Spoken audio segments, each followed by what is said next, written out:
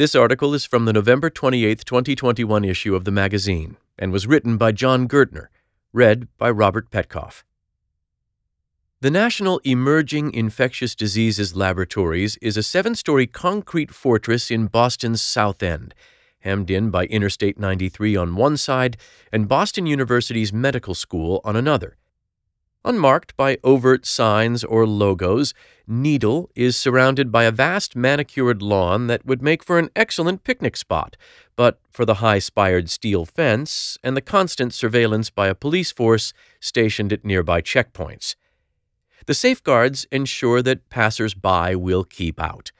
Yet almost everything else about the lab, its layout, its operations, its work protocols, is in service to an opposing imperative: keeping dangerous things, and especially very deadly things, in.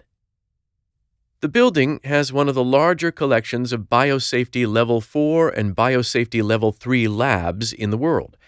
These kinds of facilities are where research on the planet's most threatening pathogens take place. Ebola, Lassa, Marburg viruses, all are designated for Level 4 work by the National Institutes of Health, meaning they are both transmissible and highly pathogenic, with few or no treatments for those who become infected with them.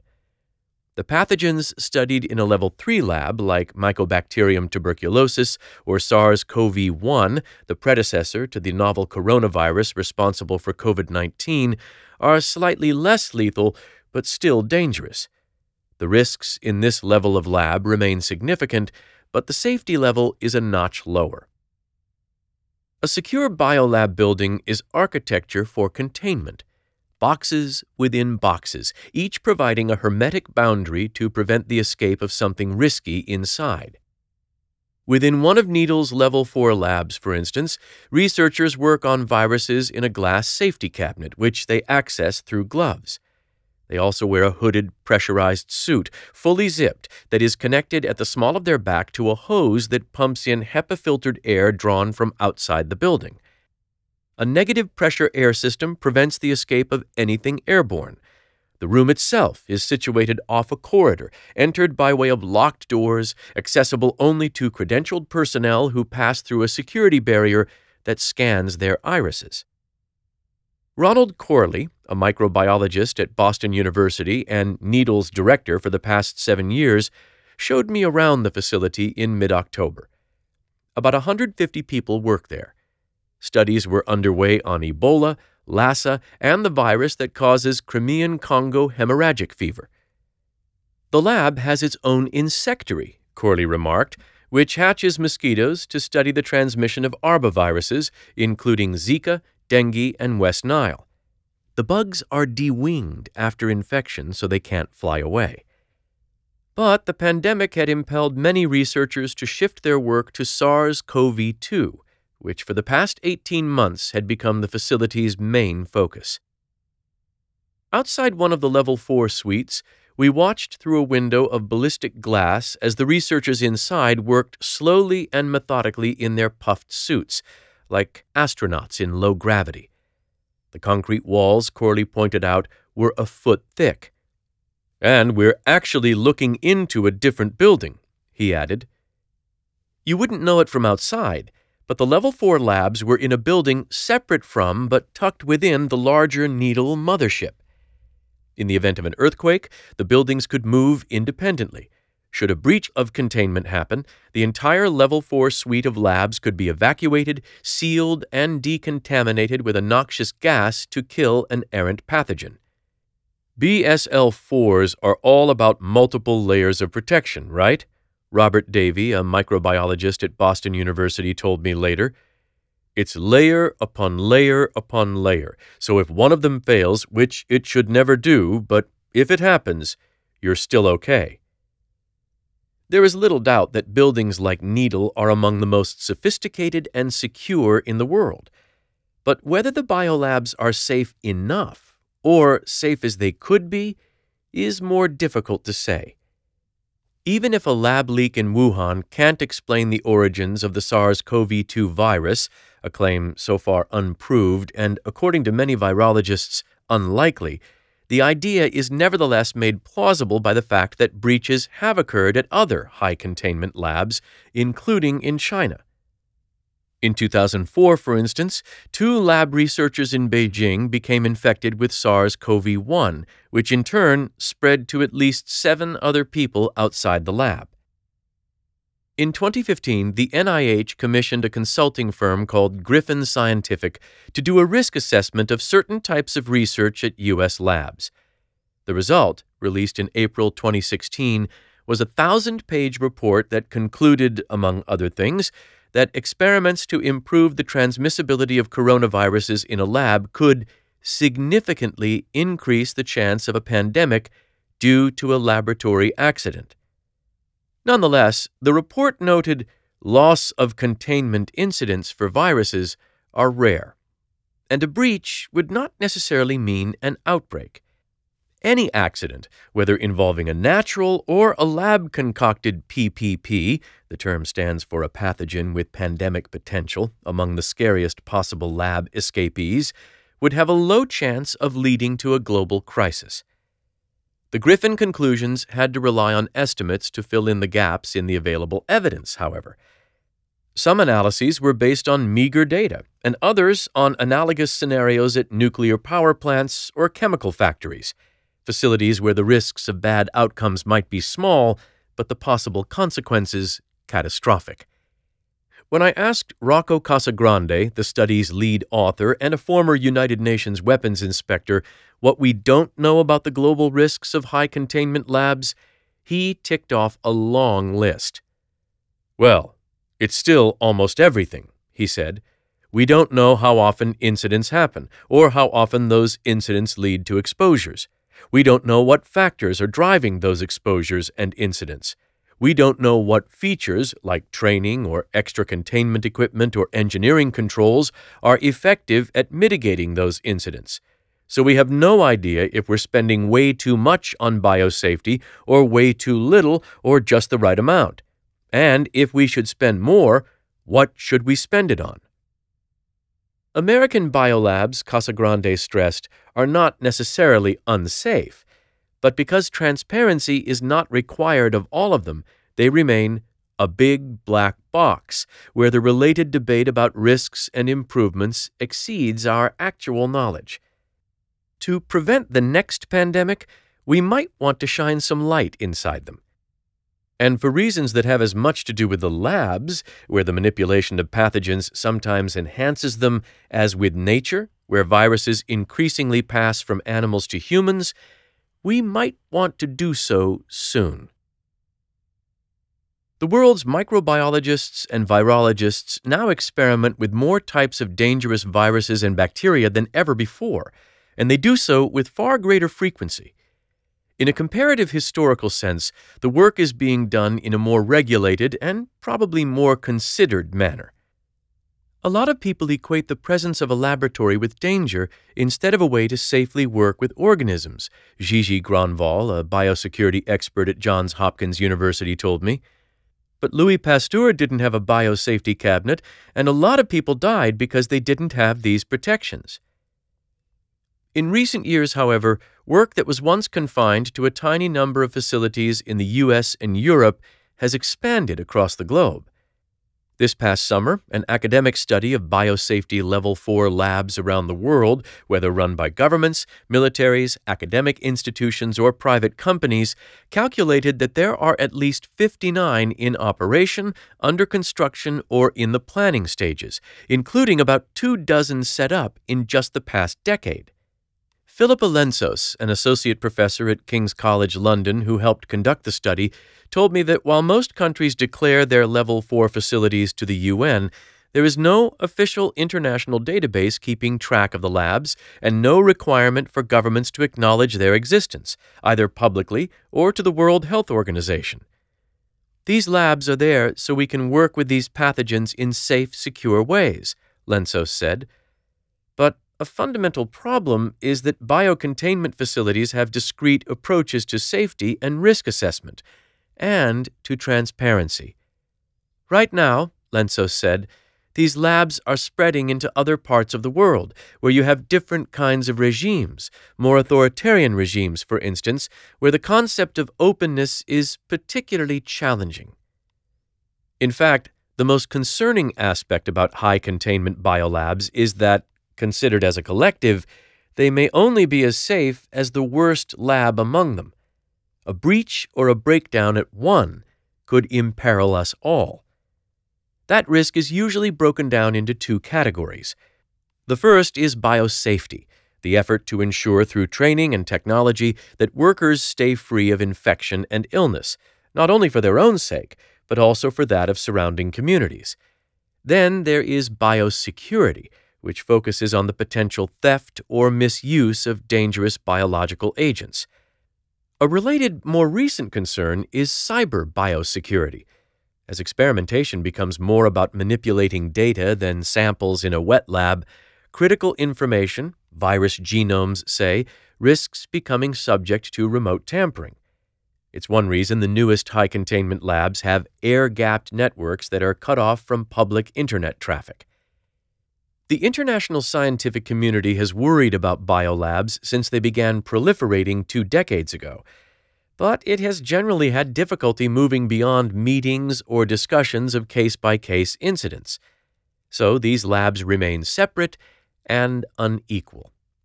Some facilities, like NEDL, have state-of-the-art technology and rigorous training regimens for workers. Others have lower standards. Not all labs are in localities where strict policies govern the research and handling of emerging pathogens. And all labs may not be able to count on the ample, stable funding needed for maintenance and security. We cannot quantify risk, Lentzos said when I asked her to assess the world's high-containment research. We can only make qualitative judgments. Casagrande, for one, thinks the systematic collection of data would help. By his estimates, an agency like the National Institute for Occupational Safety and Health could spend as little as $10 million a year to better understand the risks in the U.S. He also suggests trying to answer basic questions that have so far gone unaddressed. What really occurs when, say, the contents of a flask are dropped and an infectious agent is released? What are the fluid dynamics of a spill? Rebecca Moritz, who oversees biosafety operations at Colorado State University, told me that rigorous and standardized rules for training people who work in high containment, which are currently non-existent, would be a large step forward too. We need to bring institutions to a minimal equal level, she said. Like others I spoke with, Moritz also said it would be useful to create an anonymized database for near misses and other episodes, like one used for the airline industry. By regulation, NEDL discloses lab incidents to Boston's health department as they occur. A quarterly report from BU typically lists 2 or 3 events: mouse bites, needle sticks, small tears in gloves, or biosuits. People hear the words lab incident and they automatically assume catastrophe, whereas 99.9% of the time the risks of that incident were completely mitigated or actually were nothing at all, Moritz said. But then there are kind of these freak one-offs sometimes that you couldn't have anticipated. These can be quite serious. A 2015 report in USA Today on lab safety unearthed documents showing that a lab at Texas A&M University repeatedly lost its negative pressure air system in 2013. Another facility at the Centers for Disease Control and Prevention endured software failures. A number of labs were shown to have poor inventory records or had shipped toxins like anthrax that workers had mistakenly believed were inactivated. The most unpredictable dangers presented by biolabs involve human error. While watching hot work on Ebola through a window at NEDL, I was cautioned not to draw the researchers' attention lest they be startled and drop a flask or rip a glove. In the 2016 Griffin report, Casagrande posited that an accident is 100 times as likely to result from human error as from mechanical failure. For this reason, the standardization of working practices could be one of the most effective improvements. At Needle, at least 100 hours of training are required before you can work in a Level 4 lab. This training begins in rooms built specifically for simulations. A full-time instructor there, described to me as sadistic, tests an employee's panic levels when confronted with problems like a power failure or a torn suit. To get the chance to work with human pathogens at Needle's labs, moreover, researchers need to be aware of how their lives intersect with safety considerations. We try to have basically a no-fault policy for someone who has stressors at home to ensure that they can opt out of working in containment, Corley told me. Everyone at the laboratory, he said, receives an annual psychological assessment. They are also sent fake phishing emails to test their wariness of hackers. When Robert Davey described a typical day at a Level 4 lab to me, he said he first must find someone to go with him. A 2-person rule at Needle means he cannot be in the lab alone in case he needs to be rescued. Once he and a partner reach the dressing room on the Level 4 floor, they check the gloves attached to their biosuits. If more than 7 days have passed since the gloves were last used, they will have to change them, a task that can take 15 minutes. Next, he inspects his suit for holes. Then I need to take all my clothes off, everything, and put on scrubs and socks, Davey said. He carefully dons a pair of gloves, puts on the hooded suit with gloves attached to it, and then adds yet another pair of gloves. After a hose from a ceiling pipe is connected to a valve on his suit, you inflate like the Michelin Man, he said, he passes through an airlock and into his lab.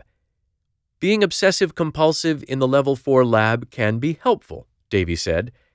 He lines up his tasks in nice little rows and columns within the safety cabinet, and constantly reminds himself not to cross one arm over the other and risk a spill. Lately, his work testing therapeutic drug candidates has been defined by a plate with 384 holes, each containing a live virus sample, usually SARS-CoV-2. Researchers generally stay in a Level 4 lab no more than a few hours. The low humidity, the constant whoosh of air circulating around your head, the conditions can be fatiguing. When Davey completes his work, he and his partner must agree to leave together. Because talking is difficult, they motion to each other. First, they clean up, because there is no custodial staff in a Level 4 lab. Then, in an airlock and still suited, each will take a 10-minute shower that sprays them from all sides with a chemical detergent. When they're finished, they move out of the sealed space, carefully remove their suits, gloves, scrubs, and socks, and take conventional showers.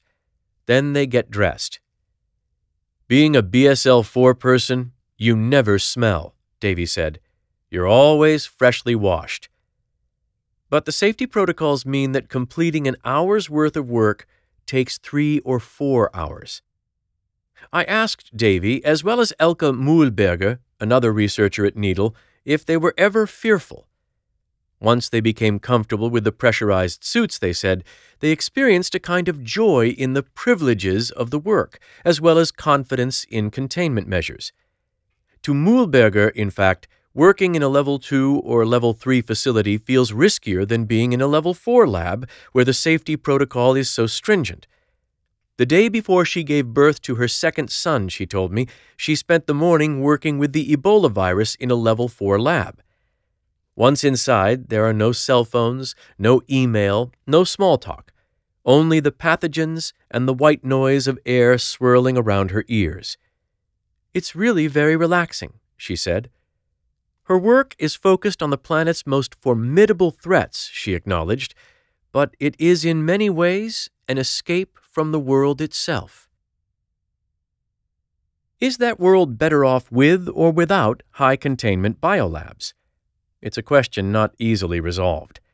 The work that goes on inside them involves a non-trivial degree of risk, which is why Needle, with its vaults and barricades and bulwarks, including its operational protocols, resembles a modern-day citadel. Yet no amount of engineering, infrastructural or human, can reduce to zero the chance of bad things coming out of biolabs.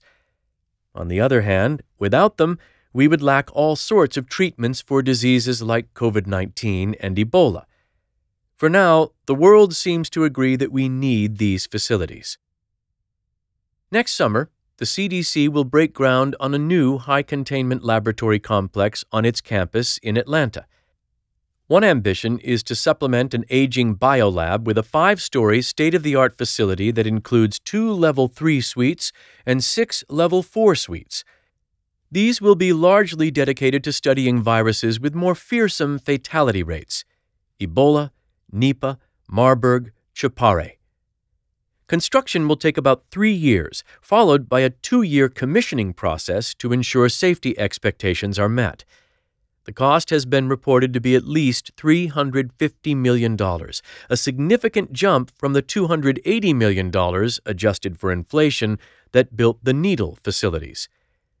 Melissa Pierce, who will oversee the new lab, told me that she and her CDC colleagues have toured North American facilities in recent years to survey current best practices and design ideas.